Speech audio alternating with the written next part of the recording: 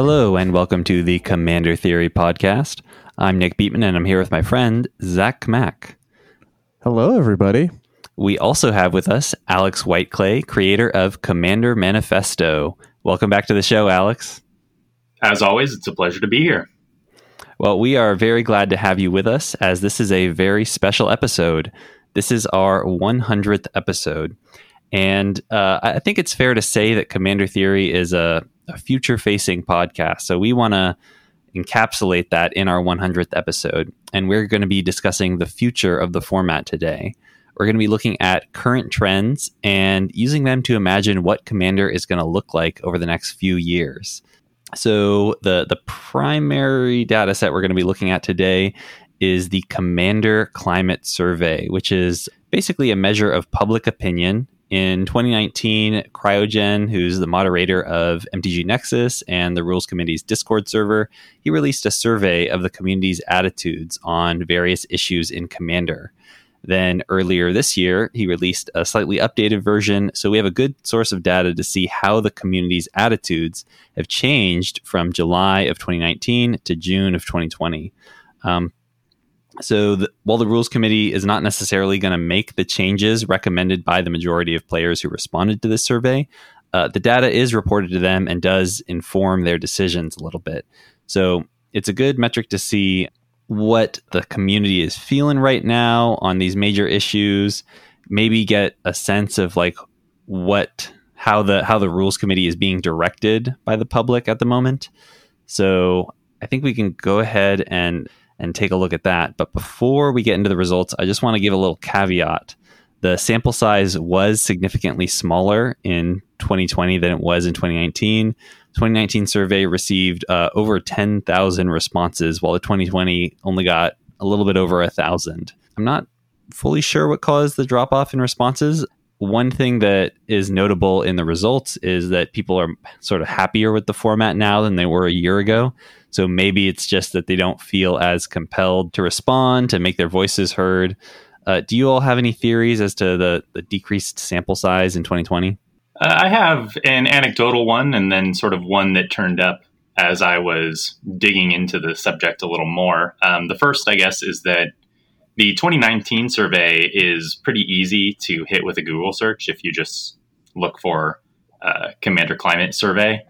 The 2020 survey, on the other hand, is a bit harder to find. You have to know what platform hosted the survey and then use the search function on that platform. So, for example, I had to go into Reddit and search there to find both the 2019 and 2020 survey, whereas Google would give me the 2019 no problem. As I was poking around looking for it, I also chanced across Cryogen's kind of own comments on the 2019 survey, where they note that in addition to posting it, on Reddit, MTG Salvation, Twitter, things like that, there were other kind of high-profile individuals who shared the survey. So Sheldon Menery, Benny Smith, as well as the CEDH subreddit.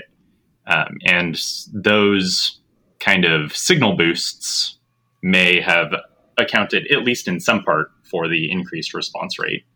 It's hard to say, I guess, if it explains the whole thing or if it's kind of more like you were saying. Good to know. Good explanation. Well, I think we can go ahead and jump into some of these questions. Some of them, there's not going to be a lot of movement between 2019 and 2020, so we'll just kind of move past those briskly. But a couple of them have some really interesting results. So let's start off with the first question on both surveys. Which of the banned cards do you think should be unbanned? There was a lot of consistency between the 2 years. In 2019, the most common request for unbanning, Coalition Victory, only got about 40% of all votes. And in 2020, it was also the most common request for unbanning with 36.8% of the vote. And this is the front runner in both cases. So in no year did a card request for unbanning get the majority of votes of respondents. So I think we can safely predict that the majority of Commander players are not going to rally around the unbanning of a single card anytime soon. So if the rules committee is going to take cards off the ban list, it's not going to be based on what the majority of the community requests. And more likely it's going to occur as a result of lobbying from CAG members or other prominent members of the community, rather than a clear indicator of 51% of people want this to happen. Any things that stuck out to you in terms of the requests for unbanning? I will go ahead and make a note that the Paradox Engine ban became a lot more popular from last year to this year. 39% of respondents in 2019 responded that they would like Paradox Engine unbanned, whereas the more recent survey saw that number drop down to 28%. So a 10-point drop in wanting an unbanning. It'll be interesting to see, as things kind of get banned. You saw a little bit of a dip in a similar fashion with Iona, although only very marginally now that I'm reviewing the data. But it'll be interesting to see, I guess, as we move further away from decision points, like the banning of Paradox Engine, if we will see kind of consistent increased support for the status quo, or if we might see a case where it works in the opposite direction and is widely kind of then accounted as a mistake. Yeah, it makes me think that these cards that have been banned for a very long time are the requests for unbanning that we see for them are a bit more valid than the sort of reactionary ones to recent bannings. So if Coalition Victory has been banned for, a decade, and Braid's Cabal Minion has been banned since the change to Banned as Commander, since the elimination of the Banned as Commander list, and Biorhythm has also been banned for an extremely long time.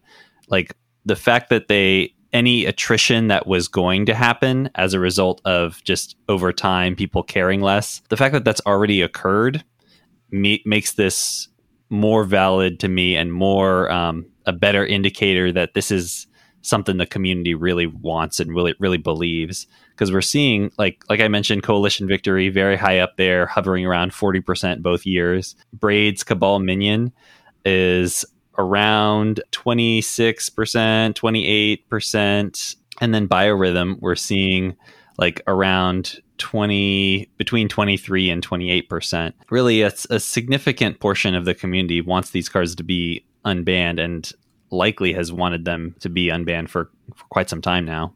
Any final comments on the unbanning request before we move on to the flip side of that? Part of the thing with Paradox Engine might also just be the price tag. I think like as time goes on and the wounds kind of settle down, that we might see less of a call to unban it next year, maybe a little bit less the year after that. It was a pretty hefty price tag on it, and I think that there are still people who are hopeful that their investments can retain some value, maybe if the RC reverses the decision. That is a great point.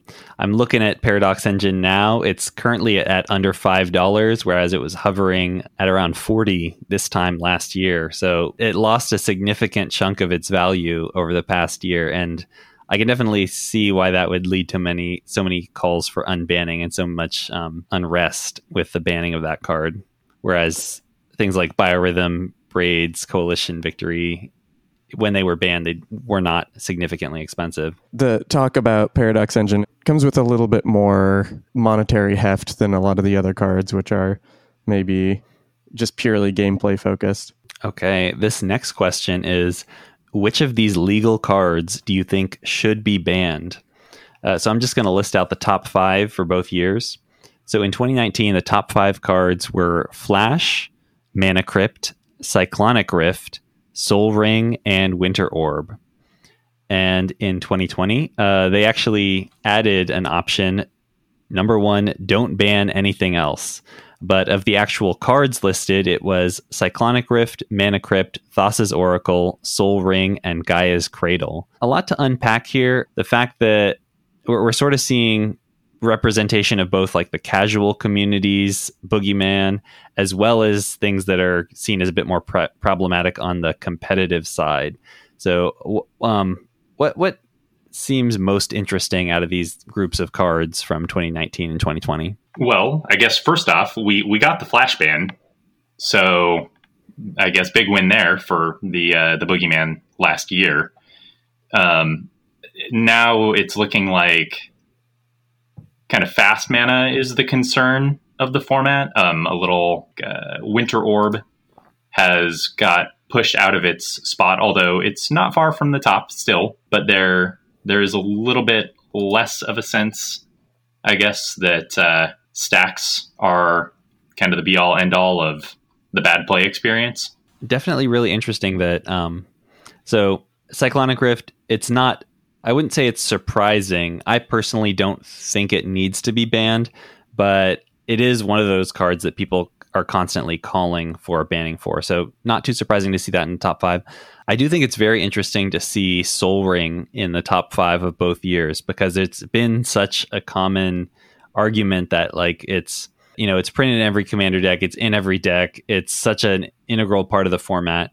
So it is interesting to see a significant minority both years calling for its banning. And I should attach some percentage points to these. So in 2019, Flash got 37.5% of the vote. Mana Crypt got 26%. Cyclonic Rift got 26%. Sol Ring got 22.7%. And Winter Orb got 15.5%.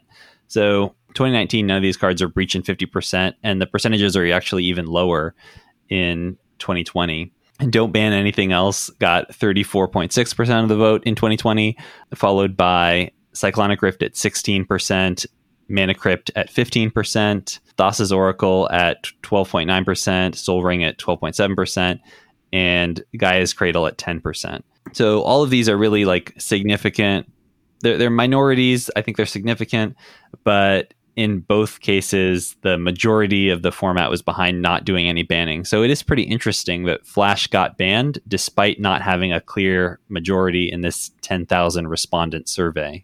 Definitely was interesting to see really the entire interest in banning more cards kind of reduce from one year to the next. And I almost wonder if adding that, option, do not ban any additional cards, meant that people who normally would, or I guess not normally, but last year would have just skipped over the question and not contributed to the statistics at all, instead felt, you know what, I'll go ahead and jot down my take, which is we're fine where we are. Yeah, that would definitely explain the decrease pretty much across the board of requests for bannings. So it definitely like makes the survey a little bit more makes that survey item a little bit more representative of what the community as a whole wants. And it's going to be interesting in future years to compare results once we have that option every single year. Agreed. And before I guess we move away from the banning statistics, I just wanted to make a note that Painter's Servant, only 2% of respondents were in favor of banning Painter's Servant. And as listeners may know, I'm a big fan of Painter's Servant, and I'm glad to see that the community has come around to him too. Painter's Servant for so many years was just a completely baffling banning decision. I think it's great that we now have the CAG as like a little bit of a reality check for the RC, because the RC seemed very concerned about Painter's Servant for, its combo potential, but I think Charlotte has said like that was one of the first cards that the CAG brought up when they started to get asked about the ban list by the RC. We're going to go through a couple that don't have very large changes. The next question is commander damage and whether it should be adjusted, changed in some way. The majority of the format still believes it should be left how it is. About 66% of the format said status quo in 2019. In 2020, that's 71%. 2019, there was a significant minority, 20% said it should be cumulative among all generals or all commanders. Smaller percentage said it should be removed altogether, but in both years, it's the majority of players think it should be left how it is. Then the next one is like tangential, also related to like how easy it is to end the game, how the starting life total should be managed. And it went from 77% requesting that it be left at 40 life in 2019 to 82.8%. So slight increase for the status quo, but in both years, there's a significant minority who are requesting that it should be decreased to 30 life. That's 19.4% in 2019 and 15.6% in 2020. Any thoughts on these two game-ending type questions before we move on to the next one? Well, other than to point out that the status quo is getting a big win here, people are kind of coming around to the arguments for keeping things the way they are. It seems you can actually, especially with like the starting life total, you can see the section of people, about 5%, who just changed their mind from 30% to 40%. I guess we might see that as people kind of identifying that Commander is unusual and wanting maybe to keep it that way, but it might just be that people don't like change. I think in some regards, because we are getting probably more enfranchised players for the 2020 survey of people who like Commander because it's Commander. So I think in these questions where it's not specifically cards and play styles, we got kind of a boost in support of people who played Commander because it's like bigger life total, slower, that kind of stuff. Like they liked those things initially, and so these people who responded this year might not have wanted those things to change as much as someone who is maybe looking at the format through either like a more casual lens or like a more like how can I make this more efficient kind of lens. I'm wondering if just in general the community was dissatisfied last year, and we'll get more into later in like a more direct look at like player satisfaction with the format. But I'm wondering if players were like more unhappy last year, but not all of them could pinpoint exactly what it was that was making them unhappy. So there was just more interest in some kind of change, whatever it may be. Whereas this year we're more content. Like the bannings over the past year have improved the quality of the format. The development of the CAG has made people feel that their voices are being heard, that they have a better ability to shape the format. And because of that, they're a little bit less willing to experiment with changes and are happy with the status quo. So the next question is related to changes to the infect total, the number of poison counters required to kill a player in Commander. Last year, it was 58.4% of respondents said it should be left at 10 points. 31.6% of respondents thought it should be increased to 15 points. And then about 10%-ish various other responses. In 2020, left at 10 points got 69.7% of the vote. Increased to 15 points got 15.4% of the vote. And then an actual option, and then an increase to 20 points was made a possible response rather than just a write-in. So that got 13.1% of the vote. And then it was like, 2 to 3% various other responses. So notable changes here. The increase in support for the status quo went from 58 to 69.7%. So 10% increase over the course of a year. That's pretty major. And then I think this data also shows the importance of default options in shaping results, because increase to 20 wasn't an option in 2019. It got a lot of write-in support, but people tend to look at the options that are presented to them and choose from among those. And once it was given as an option in 2020, it got almost as much as an increase to 15.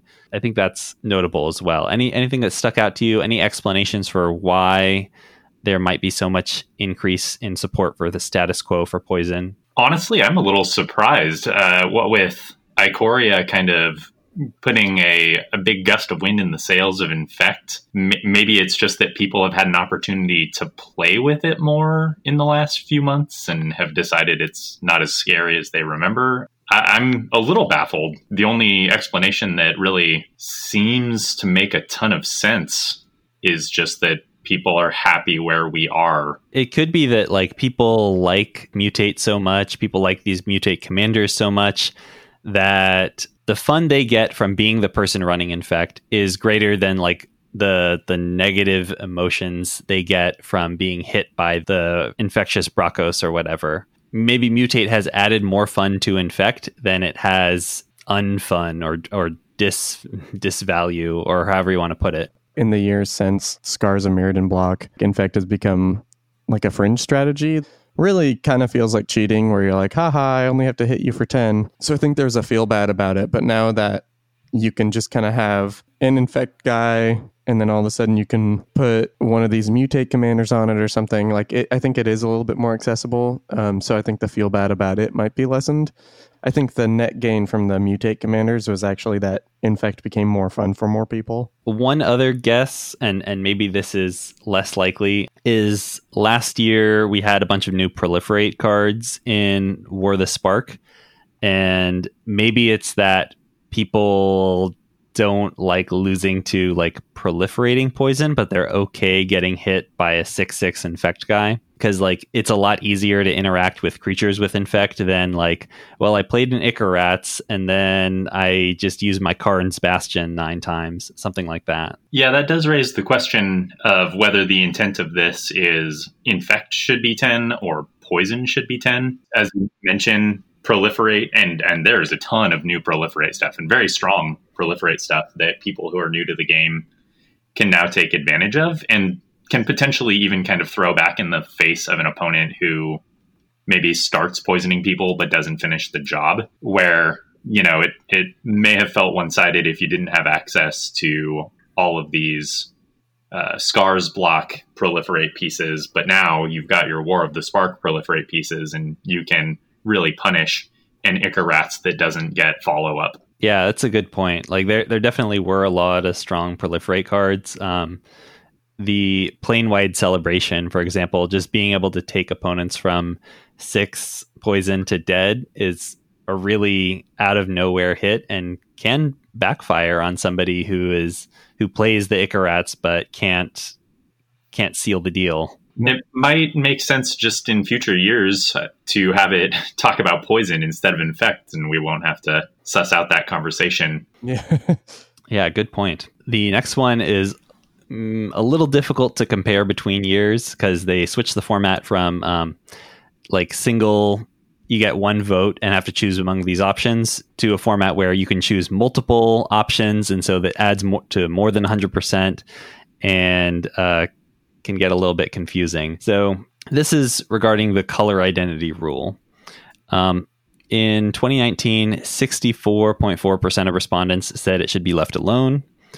About 20% of respondents said it should be relaxed to include off-color hybrid, and about 14% said it should be made more strict to include flavorful, for example, things like excluding off-color fetch lands from decks that can currently run them. And in 2020, it became a bit more challenging to talk about the results. Yeah, there are some things that are easy to talk about, but much of it is much harder.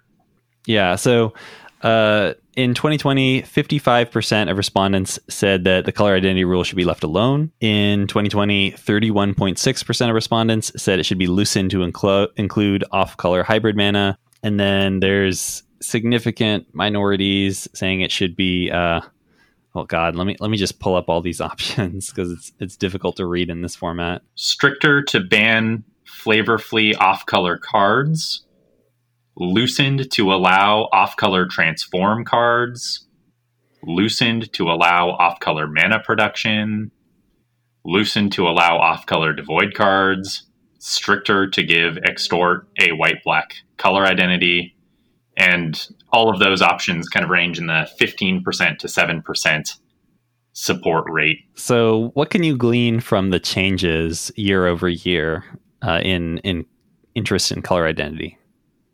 Well, there's a pretty straight line. About 10% of people were convinced to leave left alone and join loosened to include off-color hybrid mana cards. It's like a straight line, just 10% lopped off and placed on the other. Other than that, there's sort of this mix of approaches. Essentially, you can glean from the data that there are all kinds of competing sort of philosophies as to the right way to handle color identity, because you could kind of mix and match all of these things to create a tweak of the current system. I'm not entirely sure what collecting this data will do for anyone, since we're not going to see like a simple majority in favor of any one of these things, most likely, unless the trend line continues with specifically hybrid cards. It might make sense to just kind of work from the desired outcome, and in the future handle this maybe the way the first one did, where you just say,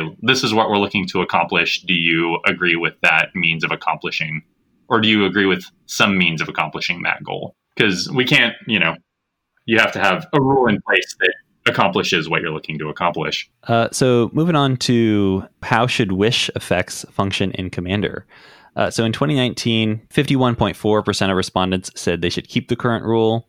38.5% of respondents said that they should create a wish board of a fixed size. And then 8% of respondents said that wishes should pull any card from your collection. So no limit on how many different things you can wish for. Small percentage points for other options.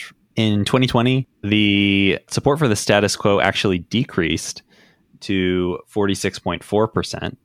24.5% said that wishes should be able to search from a wish board of a fixed size. 9.6% said that we should be able to pull cards from exile. Very small chunk, maybe about 5%, said that wishes should be able to pull any card from your collection. And then an option was added for, I don't have a strong opinion on this topic. So, and that got 13.2% of the vote. So I think that adding that I don't care option kind of depressed the values for all of these other choices. I think that if you had taken that away, it'd probably still be majority for status quo. But it is interesting that these other options, fixed wishboard size, pulling from exile, pulling any card from your collection, do make up a pretty significant chunk. Like in both years, like we're at over 35% in 2020, close to 50% in 2019. There's a lot of interest in these wish effects. What do you make of this? So as you mentioned, there was the option added, I don't have a strong opinion. If you kind of take that out of the picture, the keep the current rule camp sort of its lead over the create a fixed wish board increases. But when you take it into account, what you notice is that you now have a majority of people who wouldn't be offended by wishes in some capacity, which, that's a different kind of final bottom line than you saw last year. Mm-hmm. Yeah, and it is. It gives me hope that we will see some kind of change, because these results are being reported to the Rules Committee, and as long as wishes are continuing to be printed by Wizards, it just makes it more and more likely that the momentum is going to build behind wishes functioning in Commander. That said, it is up to the discretion of the Rules Committee. They don't have to do something just because it seems like the majority of players are interested in it, but it's promising still. Like they have to have a pretty good justification for not doing what the community wants to do. Yeah, there's also, this is an interesting point just because it does kind of distinguish between what people actively want versus what people would not have their sensibilities offended by. Mm-hmm. That's not something you see in most of the other sections because the opinion is not as close as it is here. I mean, this is like a razor thin margin. Hopefully that leads to some fruitful debates among the CAG and the RC. Yeah, well, I think honestly, it might take another year, because I think if they keep the same options as they have this year, we're going to see more people go to the create a wish board or the I don't care, which is going to be more and more people in the, we should play with wishes camp. So my prediction would be if they do this again next year and they have the same options, that we'll see both of those wedges on the pie graph just kind of widen a little bit. But that's assuming Wizards keeps printing Wish cards and that there are more and more cards that people just can't play with in their casual format. All right, moving on to the next question. Not a lot of change here. In 2019, 62.7% said that the tuck rule should stay removed. 10.9% said it should be brought back. And 26.4% were indifferent to this change. In 2020, 70.3% of respondents said the tuck rule should stay removed. 10.4% said it should be brought back. And 19.3% were indifferent to the change. About a pretty consistent 10 to 11% of the format say it should be brought back. 90% either don't care or say it should stay removed. Tucking basically remains pretty unpopular, and that's not too surprising. All right, well, this next one surprised me, and I'm really interested to see if the Rules Committee decides to act on it.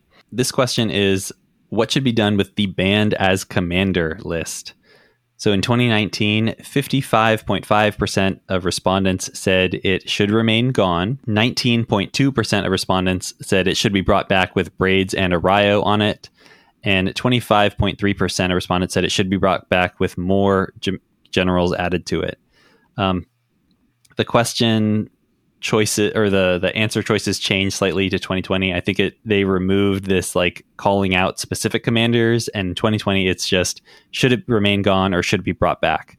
And when it was simplified that way, in 2020, 47.5% of respondents said it should remain gone, and 52.5% of respondents said it should be brought back. So it actually flipped from majority supporting the status quo in 2019 to majority saying it should be brought back in 2020. I think that's really interesting. I think, and this is like the most clear result of anywhere in the survey, really, that the majority is in favor of something other than the status quo. So what are your thoughts on this? It should be noted here that 25% of respondents back in question 1 wanted Lutri unbanned. So what we might be seeing here is minds being changed in that 25% of people, and a larger support for banned as commander, because that kind of promises a future where we could see banned as companion, which would then allow Lutri to be legal as a commander or a card in the 99. Also calling back to this first question, Braids was one of the cards we mentioned as having the most support for an unbanning in both years, with 28.7% requesting that it be unbanned in 2019 and 26.2% requesting that it be unbanned in 2020. So definitely a lot of support for Braids, and I think some of that is translating into what we're seeing with this question. But I want to ask, what should the Rules Committee do when they're presented with information like this? The community wants something. How much burden is on them to either make that change or provide a really good justification for not making that change? I'll go on record as saying that at minimum, there should be a very, very strong justification given and sort of posted for perpetuity to justify the rule as it is. I think everything about the format should have justifications to this offense. Like, honestly, there should be a write-up next to every banned card justifying the status quo. Like, we don't play a game that uses the fact that that's how it is as a justification, or at least there's reason to think we shouldn't. So since it isn't the habit of the Rules Committee to kind of provide explanations that can be spoken to as though they are the official argument, at least when they are going contrary to a majority opinion to the contrary, they should have that in place. Because realistically, there's not going to be any way for us to come to an agreement unless people are satisfied that they have been heard and the issue can be revisited on kind of fair terms with equal information by all the parties. I would agree with a lot of that. One of the reasons the CAG has been so good and influential is simply the fact that people feel like they're being heard finally when they're talking about Commander and problems they're experiencing in Commander. So I think that kind of transparency and that kind of being able to lay out your argument in a way that people can like find easily, they can understand, kind of debate the merits on is pretty important to Commander. I do want to say that like there's definitely popular opinions in the format that I disagree with, and there's opinions I have that other players disagree with. I think it's not to say that like the majority voice should always get what they want. I think basically the community might not have its best interest at heart all the time, but you better have a good explanation for why you're doing what you're doing in a way where if it does show cracks that you can revisit it and maybe reverse the decision at some point. That's really what I'm trying to say here. Mm-hmm. I think what it kind of comes down to is the Commander playing community. Like we're not children. You can have a conversation with us about why it is the case that something is better. Like convince us, and then we can come to a consensus. Yeah, exactly. I totally think that's true. So for this question in particular, because it was such a striking and clear-cut difference from the previous year, I actually brought it up with Charlotte Sable, who's a member of the Commander Advisory Group. And she sort of provided a little bit of justification. Unfortunately, it is not great that I have to like go directly. I mean, it's awesome that I can go directly to Charlotte and get this question answered. It would be great if someone who, you know, doesn't know Charlotte, doesn't like personally know a CAG member is able to get this information. It would be great if like this explanation I'm about to relay were posted on the Commander, mtgcommander.net. But that being said, here's what I learned. The thinking for banned as a commander and why they got rid of the banned as a commander list is that format specific rules need to address wide cases and not narrow ones. So banned as a commander stands a better chance of coming back if it would apply to a larger swath of cards.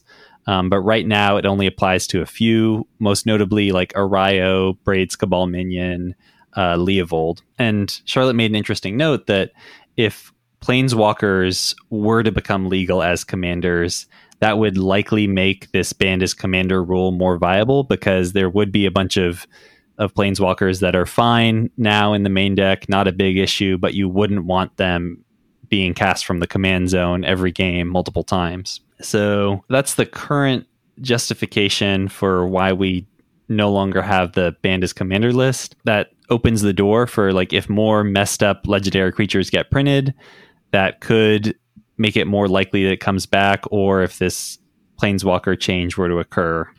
So the door is not closed, is what I'm saying. Let's move on to the next question, which is, should Planeswalkers be allowed as commanders? In 2019, 62.4% of respondents said that Planeswalkers should continue to not be allowed as commanders unless they specifically have text saying it's okay. And 37.6% of respondents said that the rule should be changed to legalize all Planeswalkers as commanders. In 2020, 65.2% of respondents supported status quo. 28.2% of respondents said the rule should be changed to legalize all Planeswalkers as commanders. And a new option was added, banning all Planeswalkers as commanders. So that would include things like Estrid or Duretti. And that got about, I want to say like 6.6%. Yeah, there we go. I was going to say about 7. So very slight, maybe not significant increase for the status quo. And then this change to ban all Planeswalkers as commanders seems to have just been cut directly from the folks who wanted to legalize all Planeswalkers as commanders, although it's likely to be shifting differently than that. What does this change communicate to you? What are you gleaning from this? Yeah, it's a move away from Planeswalker commanders kind of overall, which I guess shouldn't be surprising since 2019 was a pretty big year for Planeswalkers. War of the Spark was, just coming out. We had Oathbreaker kind of at the top of its game around that time. But it's interesting, I guess, to see the change to ban all planeswalkers as commanders getting a not insignificant part of the pie. I'd be curious to know what percentage of people in 2019 would have responded that way if they had been given the chance. I'm curious about which planeswalkers in particular they're thinking of. I mean, like Daretti and Teferi are strong, but how they think it would improve the format, essentially. Another thing I want to point out, you definitely hit the nail on the head. Like 2019, the survey came out just like a month or two after the release of War of the Spark. Another thing I want to point out, there's been a lot of malfeasance committed by planeswalkers over the past year. Oko was horribly unfun to play against and got banned in several formats. Teferi, 3 Fairy, as he's often called, the War of the Spark Teferi, has really dominated in Standard, and a lot of people have complained about how unfun he is to play against. Same with Narset to a lesser extent. Planeswalkers have had a really big impact on a lot of formats, and a lot of the most powerful ones have been preventing your opponents from playing the game of Magic. Maybe if we hadn't seen like these specific, very unfun cards, there might be more support for Planeswalkers as commanders. But these few unfun examples may be kind of ruining things for more pro-social planeswalkers. People take their 60 card experiences and kind of bring them over into Commander, which I think is kind of flawed logic. Oko can cause problems at a table because Oko is very good, but nowhere near the distress that it does in a 1v1 match, where you alone are the primary factor in eliminating this Oko and making sure your game plan can go forward. Like now Oko has to contend with usually at a minimum 3 other players. So maybe they cut off the best thing, but if it becomes a problem, there's like other kill spells, there's other creatures. You're right that these primary offenders have really like sullied the name of planeswalkers as commanders, but I would urge people to think about it a little more, maybe even play test if your play group is okay with that, or just alone, like on a deck builder or something like that, and just really see like it's. I think it's better than you think it is. It's more fun than you think it is. I'm so sorry that Teferi sucked for so long, but he's not that good in Commander. Definitely interested to see how this changes over the next year. Maybe we'll get some more conservative planeswalker designs out of Wizards, and people won't. The sting of all these war planeswalkers won't be quite so fresh. Moving on to some measures of player satisfaction. These are really interesting. So this first question is, overall, how satisfied are you with the rules as they currently exist? In 2019, 46.8% of respondents said they were moderately satisfied. 22.2% said they were extremely satisfied. 15.9% said they were somewhat satisfied. And then the remainder are divided mostly evenly among neither satisfied nor dissatisfied, somewhat dissatisfied, moderately dissatisfied, or extremely dissatisfied.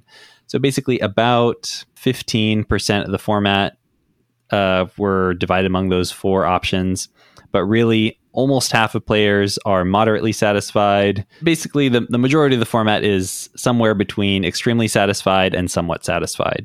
So pretty positive overall look in 2019. In 2020, 33.2% of players said they were extremely satisfied, so huge bump over the previous year. 48.9% said they were moderately satisfied, and 10.7% said they were somewhat satisfied, and then the remainder of about 8% maybe were divided among neither satisfied nor dissatisfied, somewhat dissatisfied, moderately dissatisfied, or extremely dissatisfied. So pretty positive overall look both years. Big increase in those who were extremely satisfied. What do you think accounts for this change in player satisfaction over this past year? Well, we saw the Commander Advisory Group really kind of hit its stride over the last year. When the first survey came down, the CAG had only had its charter for about 4 months.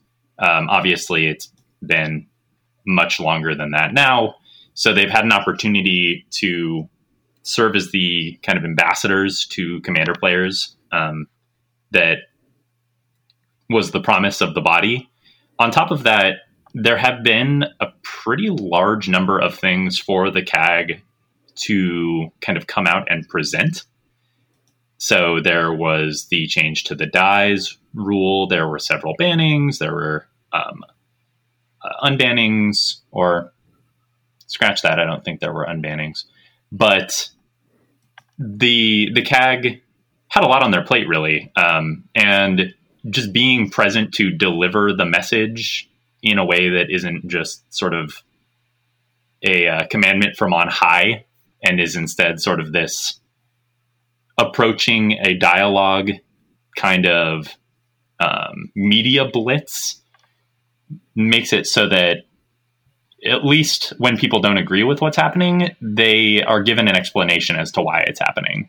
And we're going to come up to a couple more data points here that kind of are in conversation with those same topics. Yeah, totally. So overall, how satisfied are you with the way the Rules Committee manages the format?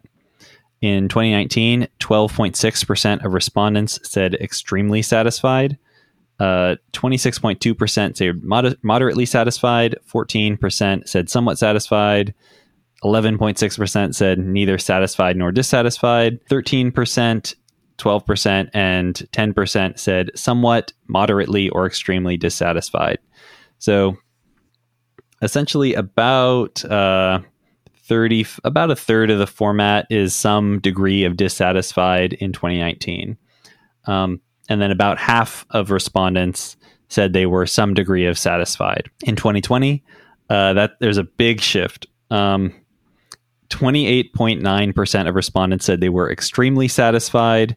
30.4% of respondents said they were moderately satisfied. 13.9% of respondents said somewhat satisfied. 7.5% of respondents said neither satisfied nor dissatisfied. So over 75% of respondents is either neutral or happy with the way the Rules Committee is managing the format in 2020. And then the remaining quarter is broken down between somewhat, moderately, or extremely dissatisfied. So I want to just highlight this one huge change of 12.6% extremely satisfied in 2019 versus 28.9% extremely satisfied in 2020. So a 16% jump in the number of people who are extremely satisfied. That's really significant to me. This is a slightly different axis than the previous question. This is less about the rules and more about the leadership themselves. What do you think accounts for this change? To echo a point that we're probably going to echo a few more times, like the CAG is a big one. The transparency that they've lent to the format, all of that. And this is going to be a spoiler alert. A few more questions down, there's going to be another question where this is the answer. I just feel like people are being more heard than they were before because of the CAG and because there's a lot more transparency. So that being the case, I think there's also a lot more things people wanted to see happen, like the flash ban, the Painter Servant unbanning. Like there's just things that have happened over the years that people were very vocal about. And so to see them happen, I think made them happy, made them respond in a positive way. What amount of input do you feel Wizards of the Coast should have in managing the format?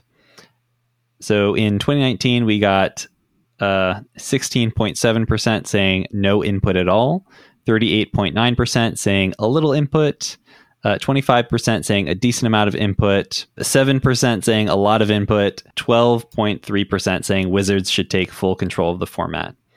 And there was a significant change between that and the following year.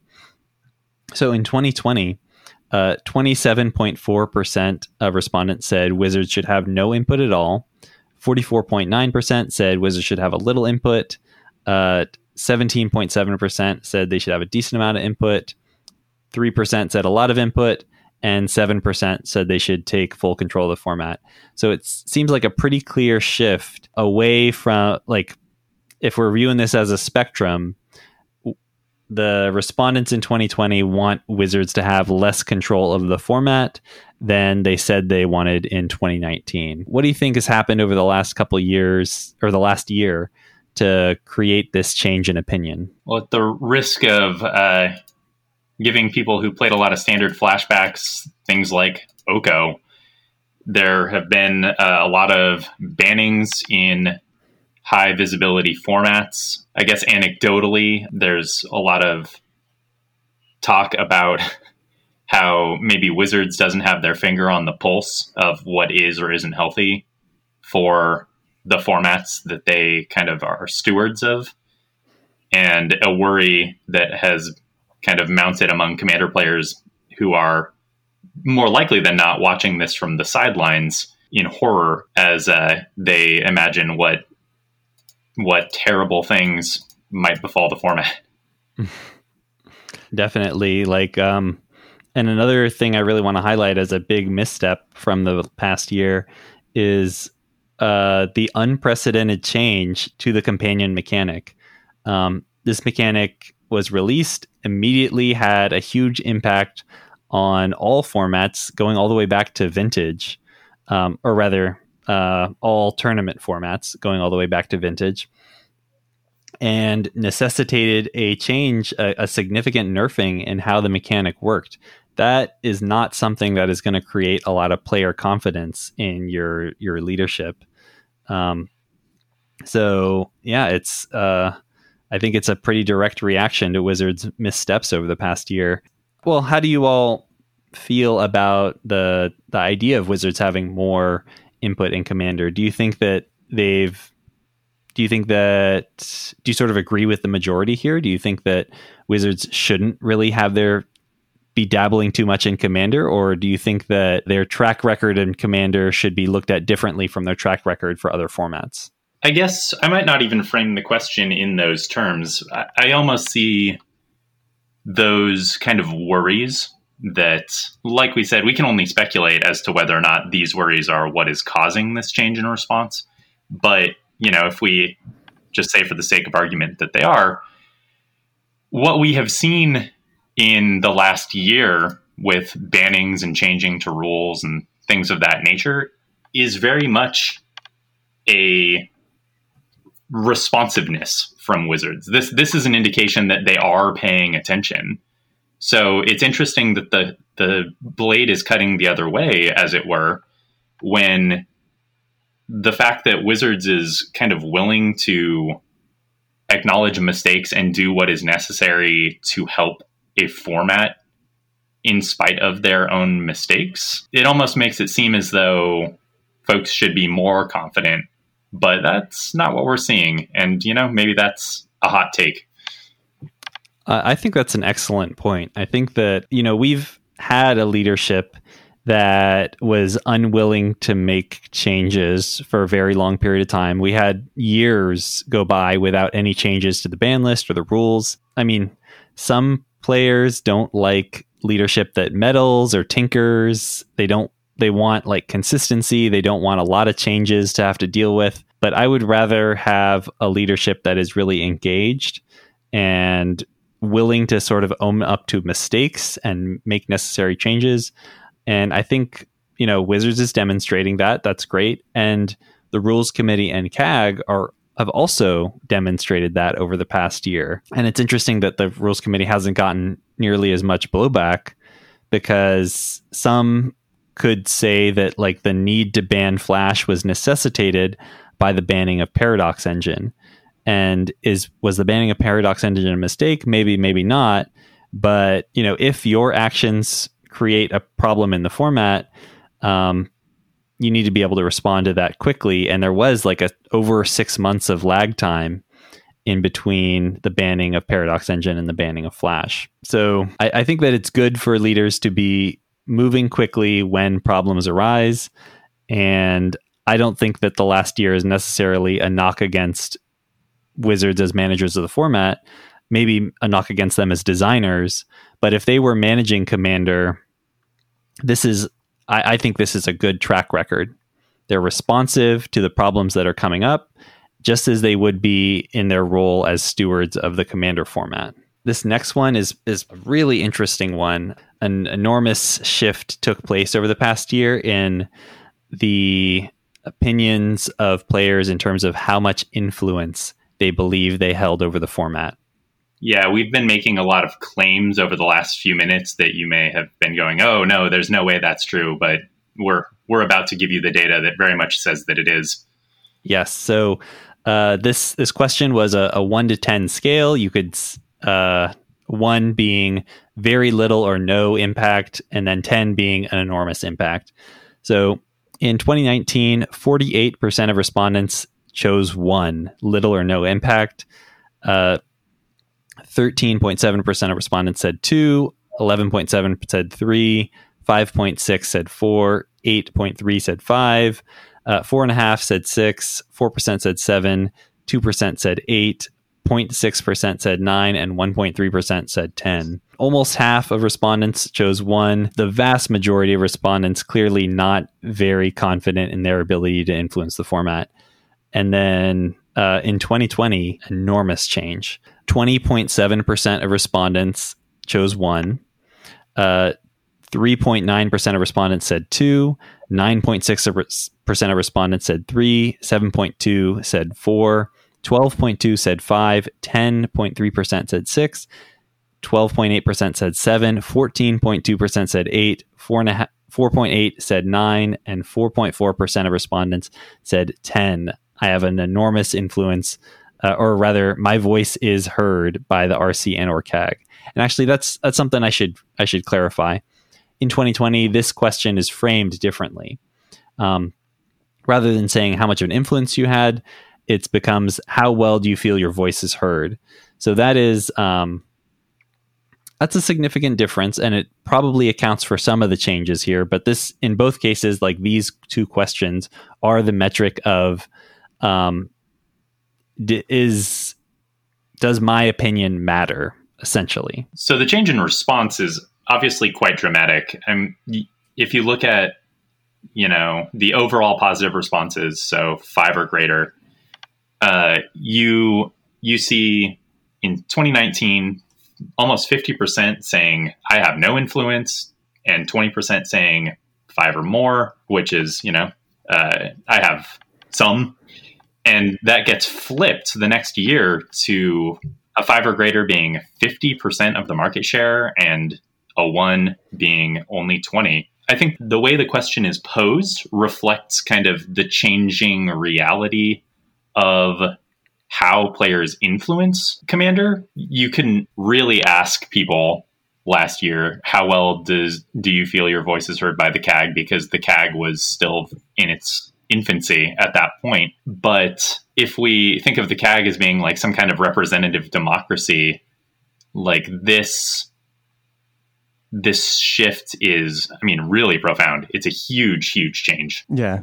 Really, to compound everything, all the data that we've talked about up to this point leads to this question where I feel like people do finally feel like, or at least more people feel like they are being heard, that when they discuss things and when they communicate those things to Twitter or to their friends or on forums, that they're actually being heard and being picked up and being discussed.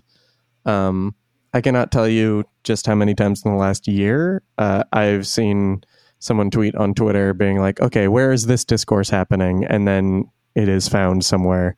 So like someone will point to it, maybe a Reddit thread or maybe just a Twitter exchange between two people or something like that. And I think really that in and of itself is a huge change from just a year ago, when basically the year before, it really did feel like there was this like wall between the RC and the rest of the player base. And I know that they didn't feel that way because they were going to shops and stuff still, but they weren't communicating on the scale that the CAG really has allowed players to communicate with kind of upper management, I guess. I'm not really quite sure what to say. Like the CAG has really, I think, shown in this question that they've had a big impact. I also think there is maybe some reflection of kind of the homecoming that CEDH saw in the last year.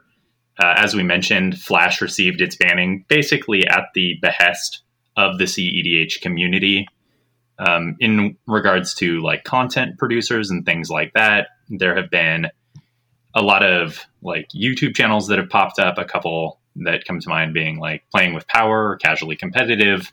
where they sort of demystified what it is that CEDH was about and kind of showed off what was happening in the native environment of what was kind of hitherto this mysterious boogeyman. And because there's been a lot of movement towards kind of incorporating CEDH into Commander, a lot of the bad blood that was kind of flowing in both directions, I think, has smoothed over a lot. Yeah, really. I think that's another really good point. This is the point in the episode where we have digested the data. Hopefully, we've looked at it, and now, like, what do we think about all of this? So, yeah, Alex, take the stage. Sure. Yeah, I'm always happy to give my 2 cents on the topic of CEDH. We've noticed in the last year, I think, the separating of CEDH, competitive as meant in the C in CEDH, and competitive as meant by, say, Sheldon Menery, when he talks about, we don't want Commander to be a competitive format. I think he's done a good job in clarifying over the last year that what he means is, Commander doesn't want to have prize structures, and Commander doesn't want to have like sanctioned tournaments for high stakes. And the competitive in CEDH never meant that that's what they wanted. And we've kind of seen that, you can play just for fun in a lot of different ways. And, that's I think something that helps guide the conversation when you talk about, we need to avoid Commander being a competitive format. It doesn't really seem, and maybe the community has kind of come to understand, that no one really wants that. And whatever it is that is happening at your LGS, that's not necessarily where Commander is headed overall. But that leads into maybe another point where why isn't Commander a structured format? Like, it's so popular, but everyone, for the most part, who's playing it agrees, we don't want to see the Commander Pro Tour anytime soon. And I think the reason for that also kind of gives us a sense of what the obligations are of Commander as a format and the leadership of Commander. Commander really is casual Magic. Commander has support unlike any casual format has really ever had. Commander Legends just around the corner. We have standard legal sets incorporating Commander products as just sort of the standard moving forward. It used to be that you would see kind of articles about all different kinds of casual Magic. You'd have your Prismatic and Emperor and Vanguard and Tribal and things like that. And you just don't see that anymore. Casual Magic is Commander. So it almost doesn't make sense to worry about Commander ceasing to be a casual format, just because the market share that Commander takes up isn't in that space at all. Commander has kind of knocked out its competition. And as Zach said in one of your episodes about 11 months ago now, it kind of succeeds despite itself. It's notable that like Commander's main competitors are just Commander Light or Commander with a slight twist. And we talked about this in our strategic plan episode, but Commander is never going to be competing with Modern or Legacy or Pioneer or Standard. Commander is really competing with Oathbreaker, Tiny Leaders. I think it's good that there is a monolith of casual play, because it makes it way easier to find people to play with. And that's what keeps people like playing Commander and being part of the format, is like, how easy is it to pick up a game? I think that rather than worrying about like incentives being introduced and warping the format around those incentives, and like everyone starts to get in on the arms race, I think that the leadership of Commander needs to see how they can sort of take the wind out of the sails of Oathbreaker and similar formats, so that Commander remains the monolith of casual play. Yeah, I mean, it's almost their responsibility to do that, right? Because, like you said, you want to be able to have a deck that you put together and you can take to the LGS and everyone's on the same page right out the gates. Wizards, to their credit, has made all kinds of strides in converting kitchen table Magic into Commander playability. Like years back, we got Nekusar. That had been a staple of casual 60 card. We see Tiny Bones just getting printed where, finally we have a discard commander in mono black. But the rules committee, and to maybe a lesser extent, the Commander Advisory Group, they should feel some responsibility too. Like, this is no longer just the rules of the table up in Alaska. These are rules that have an impact basically whenever anyone wants to play a pickup game of casual Magic.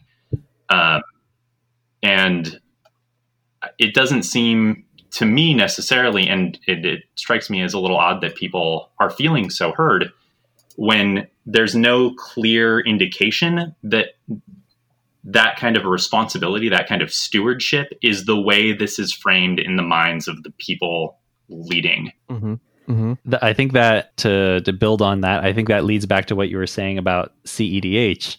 The rules committee, in the way they worded the flash ban, clearly do not see CEDH as their response, being stewards of CEDH. They don't see that as their responsibility, and they resent that expectation is being placed among them.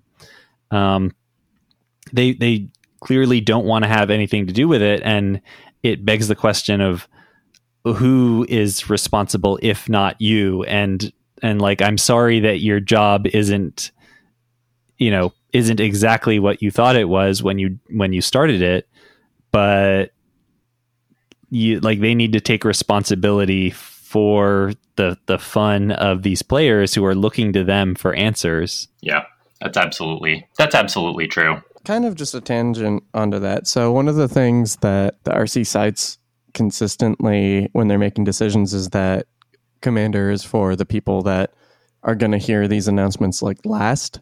Like, Commander is for the people who play so casually that they're not going to hear for a while that a card was banned, or they're not going to hear for a while that a rules decision was made. And so I think that if that is the case, then you would expect these kind of updates to be reflected as soon as possible so that there's as little disinformation, there's as much consistency as possible.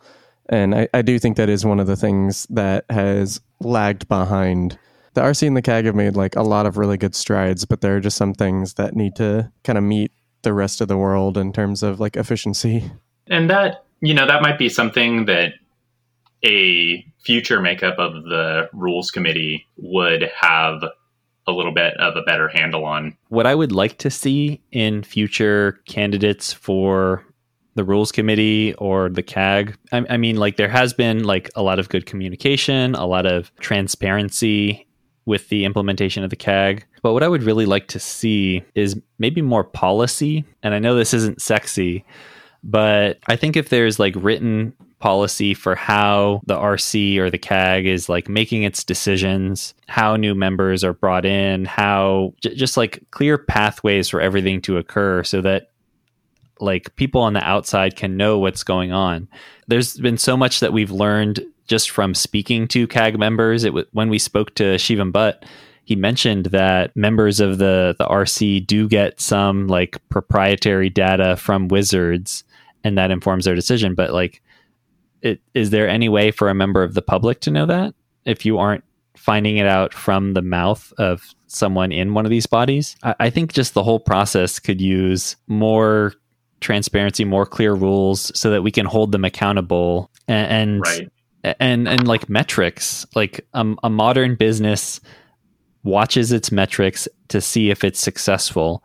And I don't know if that's occurring for the RC and CAG. I mean, the best metric we've seen has come out of this Commander Climate Survey with the percentage of people who are satisfied with the rules committee's leadership over the past year, but there's other things they could be looking at. And I just want a more like data-driven, transparent, structured organization so that people are better able to engage with their representatives. Or more empowered to become their own representative if they feel so strongly that something is amiss. Yeah. What would you all like to see? What do you think are the characteristics needed of an RC member? What do you think are the characteristics needed of a CAG member? Are they different? What are you hoping for as the leadership gets on in years, transitions? Because there has been a notable I won't say it's a vacancy because the number of CAG members is fluid, but Ron Foster actually he decided to decline to continue as a member of the Commander Advisory Group. Mm-hmm. So there's opportunity there to bring new blood in and perhaps get some more representation in.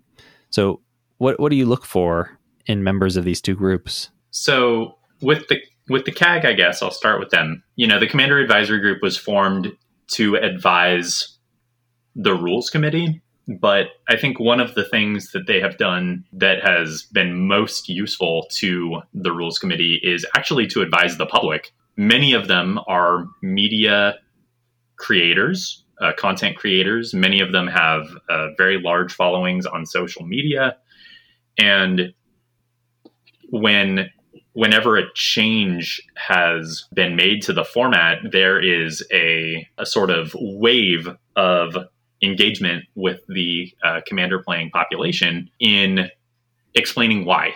I guess what that might tell us kind of at the front end is that the skill set of a member of the Commander Advisory Group, maybe not necessarily, but sort of by tradition, is going to lean heavily on the ability to communicate in both directions, to create arguments for the Rules Committee to digest, but also to reprocess and put forth those arguments to the public, which is now living under their governance. I guess if we frame the Commander Advisory Group as being like in that lane, it takes a lot of the pressure off of the Rules Committee to do that. We've talked earlier in this episode about, all the ways that the Rules Committee could be communicating with you and I and every other player better. But if it's clear that that's not the structure, if the Rules Committee is not the one you should turn to for an explanation, that those pills become a little easier to swallow.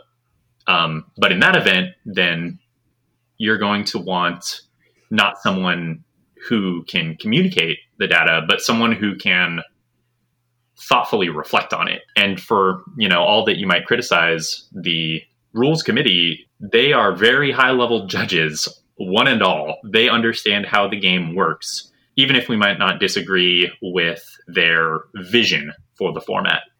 Yeah, I think that is definitely a huge strength on their part, and I think it's because of that, and also because of Charlotte Sable being brought as a younger judge than the RC members, that they were able to sort of crack the problem of how to make death triggers work in Commander. It was really, as Charlotte mentioned when we interviewed her about it, it was a really innovative idea.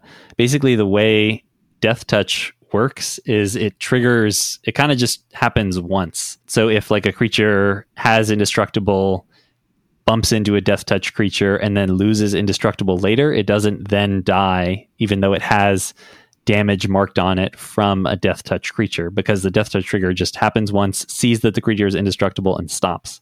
And that's sort of the technology that was used for the death trigger change, this single turn, this one-shot check. And when people were debating the idea of a commander death trigger, I don't have that deep of a knowledge of the rules, and I was just like, this seems very difficult, maybe impossible to have a clean execution within the rules. And they solved it because they're so strong on the judging aspect, and that's definitely a skill set that they need. And I would just like to see other skill sets make their way onto the rules committee. And hopefully that as they're plucking people from the CAG and plucking people to add to the CAG, they are looking for complementary skills. And I'm hoping that's the direction that the RC can move, so that the skill set of the RC is reflective of the skill set of the CAG, is reflective of the needs of the community. There is one topic I really want to touch on. And we've mentioned before that, in our view, one of the biggest challenges to the continued health of the format is just how affordable and accessible it is. And there has been, over the past, say, 5 years, maybe longer, a noticeable increase in the secondary market value of Commander staples as more people are drawn to the format, as demand increases, while for many of these staples, supply remains static. It's just been a lot less affordable. And back in the day, 10 years ago, you could easily build a new deck for $100 and it'd be pretty competitive. Like the budget decks have just lost a lot of power over the past couple of years. And so there's been a lot of attention on Wizards for like solving the reprint problem and addressing the high cost of all these format staples. And I think that Wizards is really starting to get a handle on it. I know it's a little bit early to say this because there's still so many products left in the year. But I think that between mystery boosters, Jumpstart, double masters, and some aggressive reprints in the core set in M21, it looks like they're taking the problem seriously. And I think the effects are already being felt, especially for cards with low reprint equity, meaning cards that have high prices as a result of low supply rather than high demand. So a good example of this is, say, Imperial Recruiter. It was printed once in Portal 3 Kingdoms, then it was printed as a Judge promo, and both of those printings were, in the order of several $100s. And then it was reprinted in, which Master set was that? Masters 25. And as a mythic rare, so like not a low rarity card, but since then, its price has significantly dropped. It's now like $45. For a while, it was $20 and then $30. So it really made a significant dent on the price. And that's because there's not actually a lot of demand for Imperial Recruiter. It's just it only had 2 hard-to-get printings.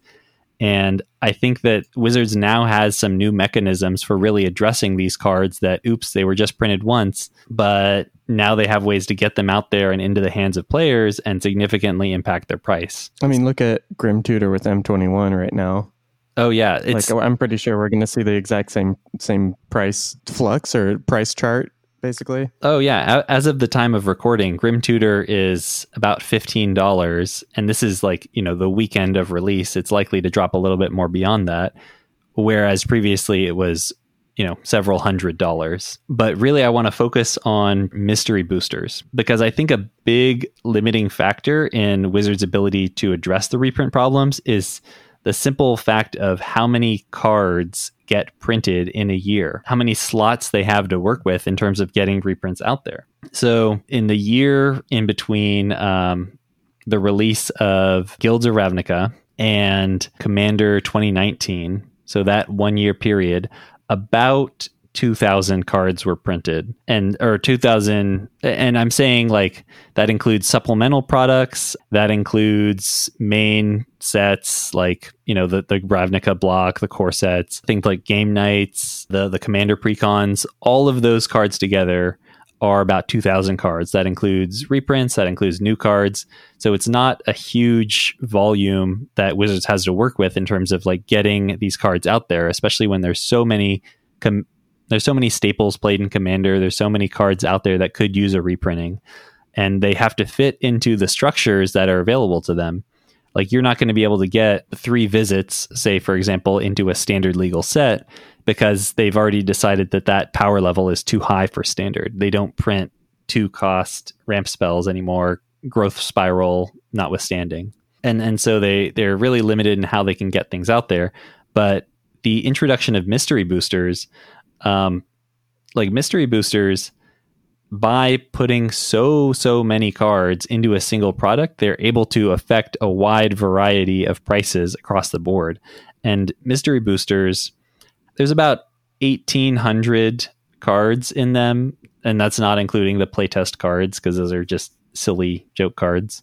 But there's about 1,800 cards in mystery boosters, and that's almost as many as that 1 year period I was talking about, the Guilds of Ravnica to C19 year. So they're basically able, just with this one product, they're able to double the number of cards that they're putting out into circulation.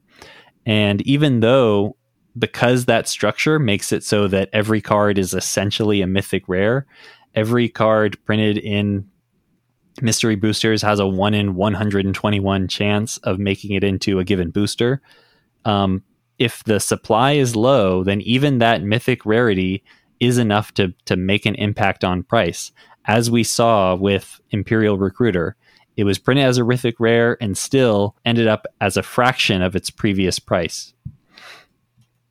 So I just want to throw out some examples here. So Expropriate, prior to the release of the retail edition of Mystery Boosters, was $45. It went down to $21. Selvala, Heart of the Wilds, went from $60 to $34. Weathered Wayfarer went from $12 to $4, and even Mana Crypt, which is widely regarded as one of the best cards in the format, naturally there's going to be a lot of demand for it. It went from $200 at the time of release to around $140 as a result of this mystery booster printing.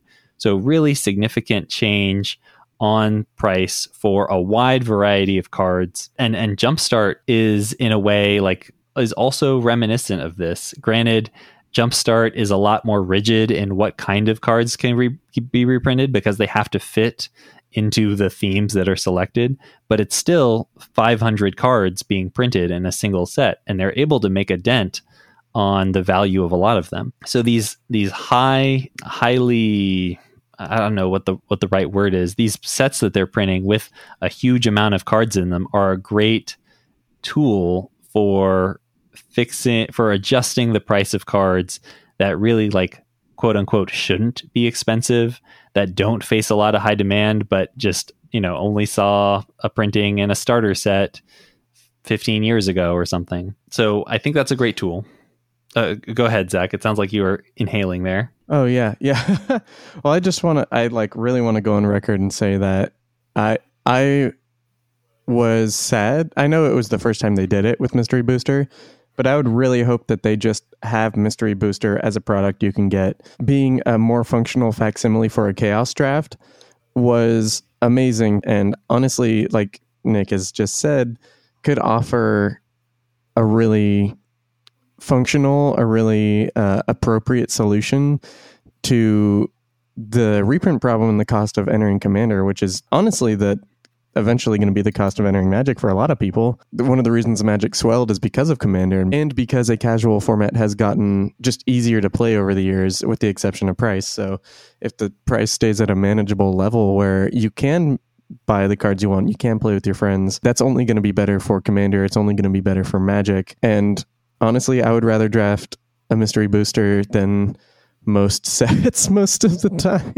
because it was so much fun, and the ability to get whatever cards and whatever slots was really fun and really cool. So I would really hope that Wizards takes a lesson from Mystery Booster, like Nick says, and looks at Jumpstart and sees how well it's being received, it seems like, and makes these more or less yearly releases. Because and I'm not just saying that because I like the products, I'm saying that because I think that would greatly impact the health of Magic as a game, just period. That's my little spiel. Yeah. As someone who's prone to worrying, I'll just kind of add an addendum to that. I just hope that the Mystery Booster and Jumpstart and opportunities to kind of put reprints in a place where they're not going to affect a whole lot doesn't make Wizards feel like they don't need to put good reprints in sets. And I know that's a little odd to say on the heels of M21, or I guess Core 2021, they call it these days. But, you know, with something like Nyx Bloom Ancient, right? Like, we need a Mana Reflection reprint. That card has been going up and up and up ever since it's been printed. And in some ways, one could view Nyx Bloom Ancient as being like a release valve on that. Except, you know, if you look at the price, it's been exactly the opposite.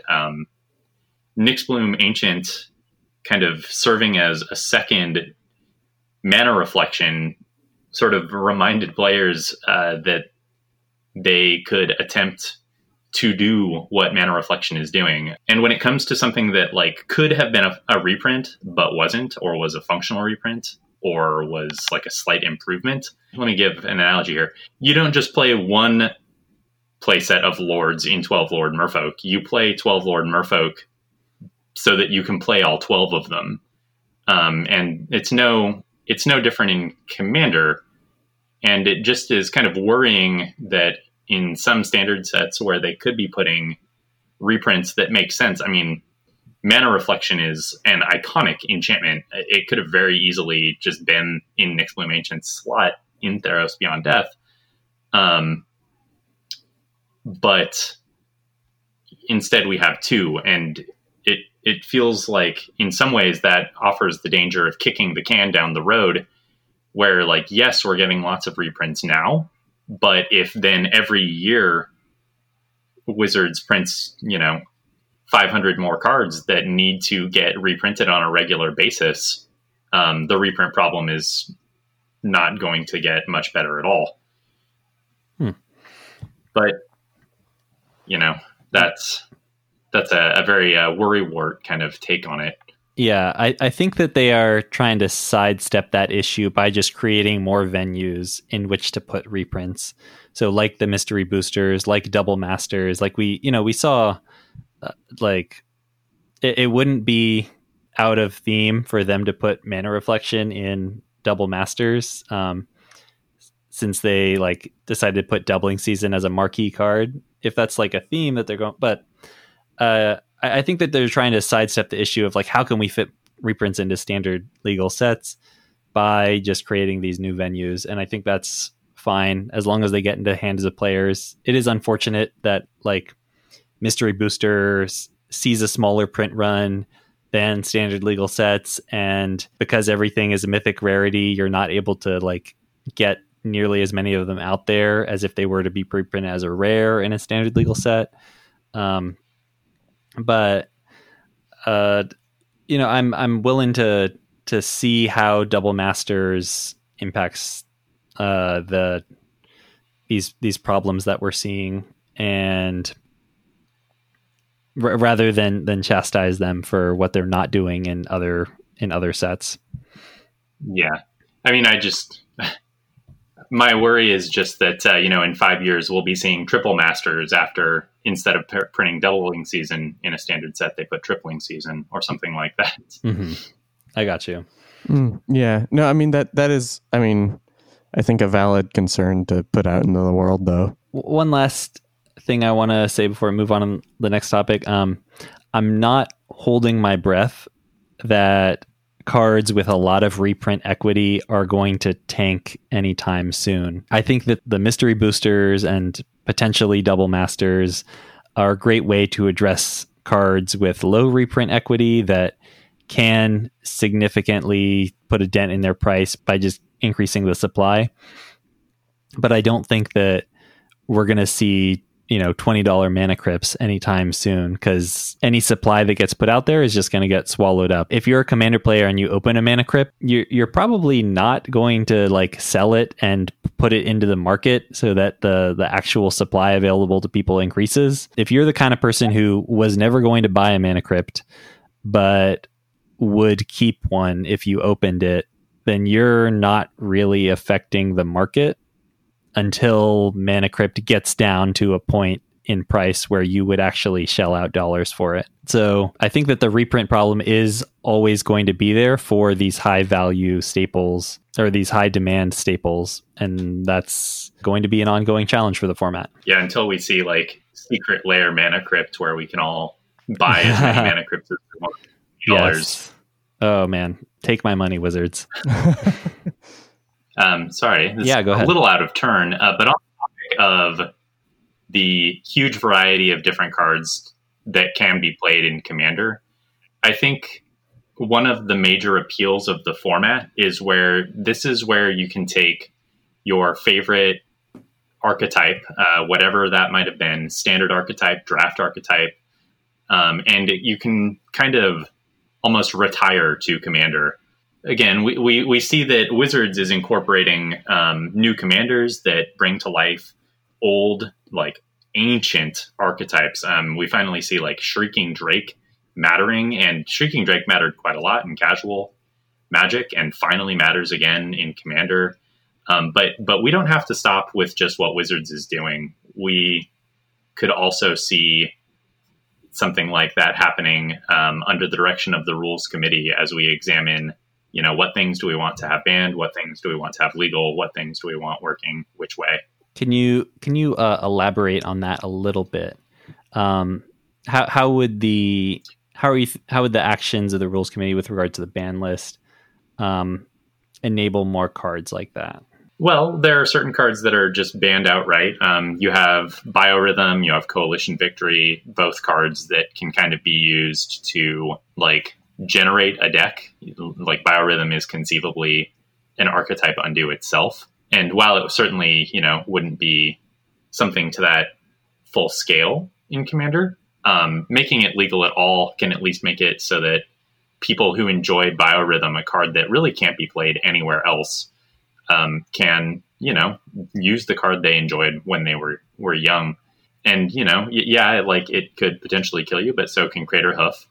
So we might want to think about it through this lens of the individuals who have a horse in the race. Or another good example might be the hybrid banner rules. Like every draft archetype under the sun can become a commander deck. You can make a pirate commander deck if that's what you want to do.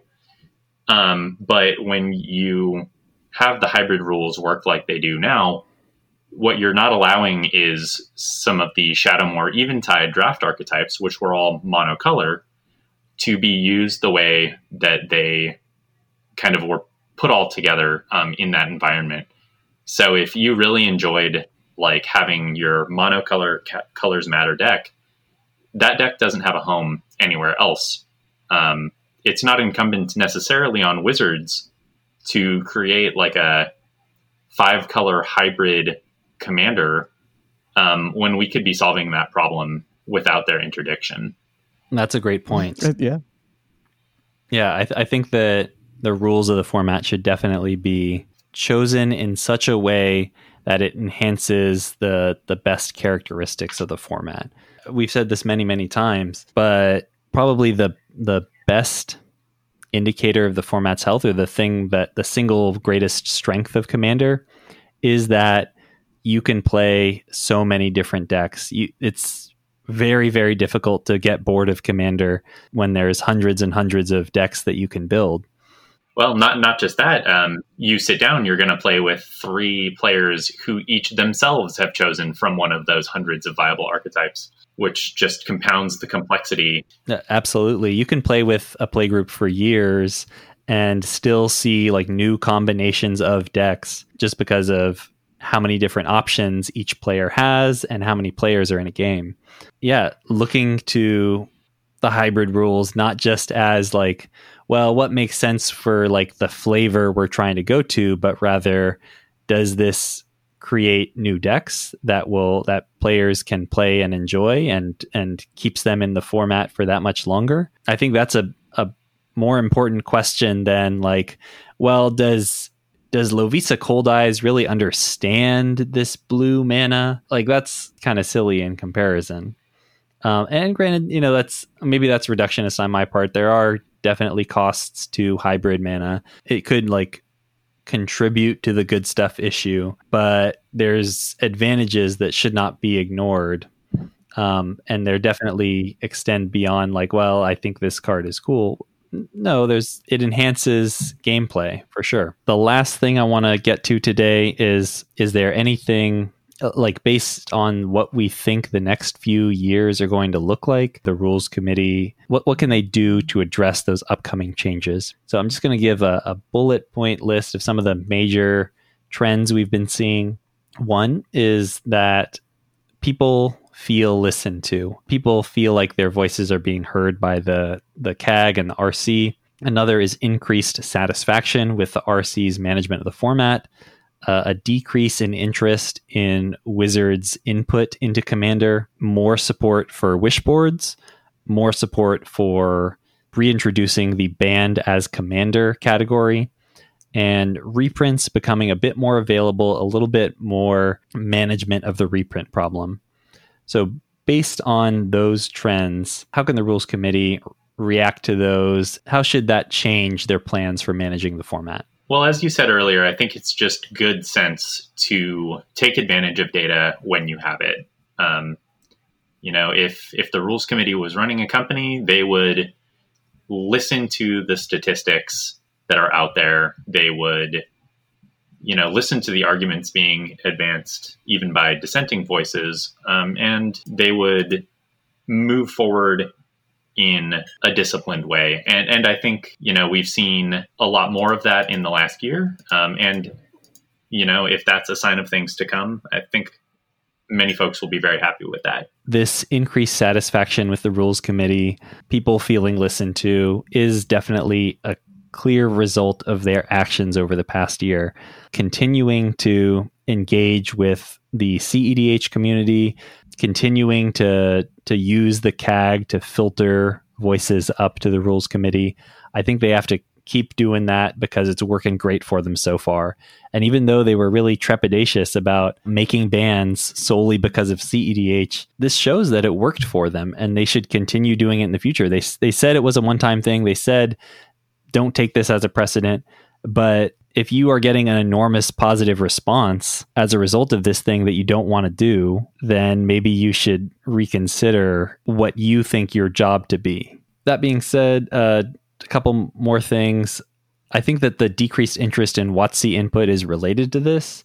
I think that when people weren't getting their voices heard, they were more willing to get Wizards involved because in the hope that Wizards, would fix the problems that the Rules Committee is unable or unwilling to address. But now that the RC is doing well, people are happy with it. There's less interest in giving the format over. And if the Rules Committee wants to remain independent from Wizards, then they should continue on the current track. If the players don't want it, if the Rules Committee doesn't want it, then it's not going to happen. Beyond that, I think that they need to take a second look at banned as Commander. If the majority of the format wants something, then it's kind of like, who cares if it's a little complicated? It's a list that's only going to grow over time. It may not carry a lot of weight now, but it may in the future, and people want it. And it does expand the number of archetypes available, or it does expand people's ability to do what they want to do. Black stacks would love to have Braid's Cabal minion, even if it's only as a member of the 99. Finally, reprints becoming more available. There's not much that the Rules Committee can do regarding this because it's kind of out of their hands. I mean, it's a good thing for the format because it makes it so that budget content is more easily made, and so they can promote that kind of stuff and get it out there to audiences that maybe aren't willing to plop down $300 for a deck, but could put down $50 or $100. So promoting budget content creators as their material, as their content becomes easier to produce as a result of better reprints. And, this might be attacking a completely separate issue from the back angle, as it were. But, if the Rules Committee is interested in kind of defining what is pro-social and anti-social. And we kind of know from experience, a lot of the cards that generate frustration among players are cards that are powerful and expensive, kind of in the vein of Mana Crypt, Cyclonic Rift, to a lesser extent, cards like Teferi's Protection and things like that. Then if the Rules Committee is more vocal and puts more pressure on Wizards, and the CAG could do this too, of course. If they put pressure on Wizards to make these cards more widely available we might see kind of a redefining of what is pro-social and anti-social and create a gameplay experience that is just more positive overall. I'd like to just say that I think that the last year has been great for Commander, and I think the future looks promising. Although Commander still does have some challenges ahead for it, I think that progress is being made on a lot of the most pressing ones. And I am really optimistic about the future of Commander. How do you all feel about where Commander is going? I think whatever course Commander takes is going to lead it to success. Everyone listening to this podcast, and you and I and Zach, we all are here talking about this right now. And all of you at home are listening because we care deeply about something that I think we all invest a lot of ourselves into. And, it's not necessarily a conversation about whether Commander will succeed or fail. It's a matter of how spectacularly it will succeed. As we look forward, I think maybe the right way to frame a lot of these issues is not, are we doing a passable job, but are we being the best that we can be as the torchbearer for casual Magic? I think that's a great way to put it. As we've said before, Commander is, it's a juggernaut. It's going to succeed almost no matter what, but it can be better. It can be improved. And I just want our leadership to seize those opportunities when they arise.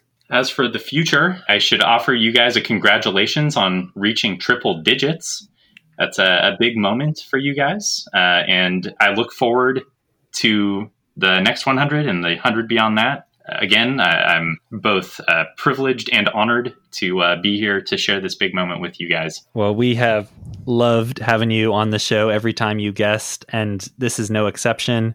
We really appreciate your insight, your analysis, and we had a big topic today, and there's few people who I would trust to manage it as well as you did. So thank you so much for helping us tackle today's topic and for coming on the show again.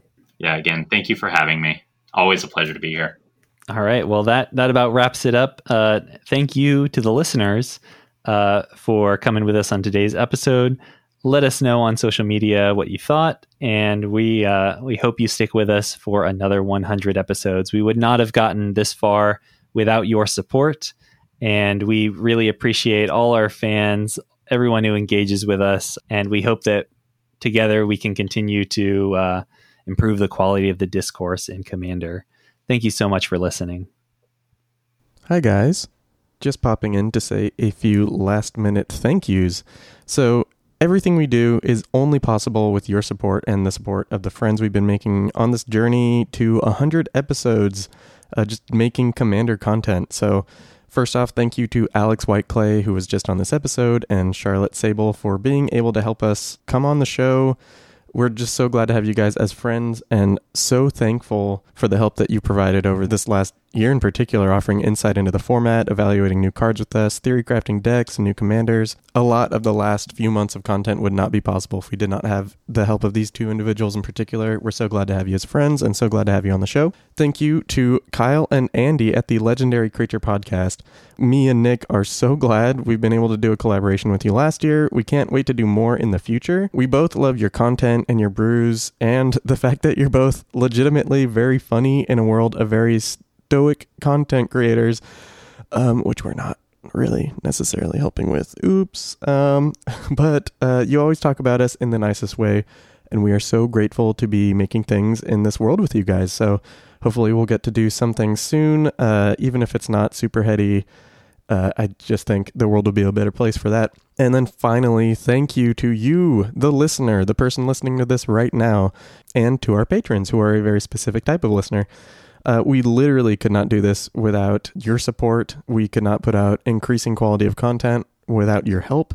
Whenever you tell a friend about what we're talking about on the show, whenever you give us $1 on Patreon, whenever you tweet about a topic that we talk about on the show, or just discuss with whoever in a Discord, it makes what we're doing worth it. It makes what we're doing easier and just progresses the conversations needed to happen in the Commander community as a whole.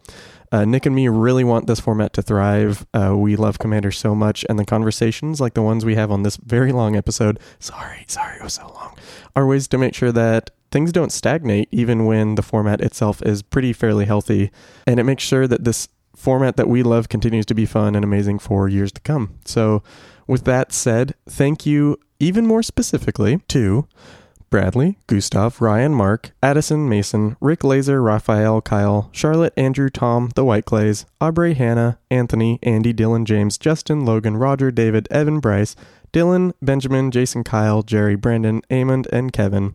So, hey, let's all see what happens in 100 more episodes, and thank you all so much. If any of you theorists want to get in touch with us, I am at Commander Theory on Twitter and Tumblr, and Zach is at Fat Bartleby on Twitter. Our theme song is Lincoln Continental by Entropy, and you can check them out on SoundCloud. Until next time, we're going back to the drawing board.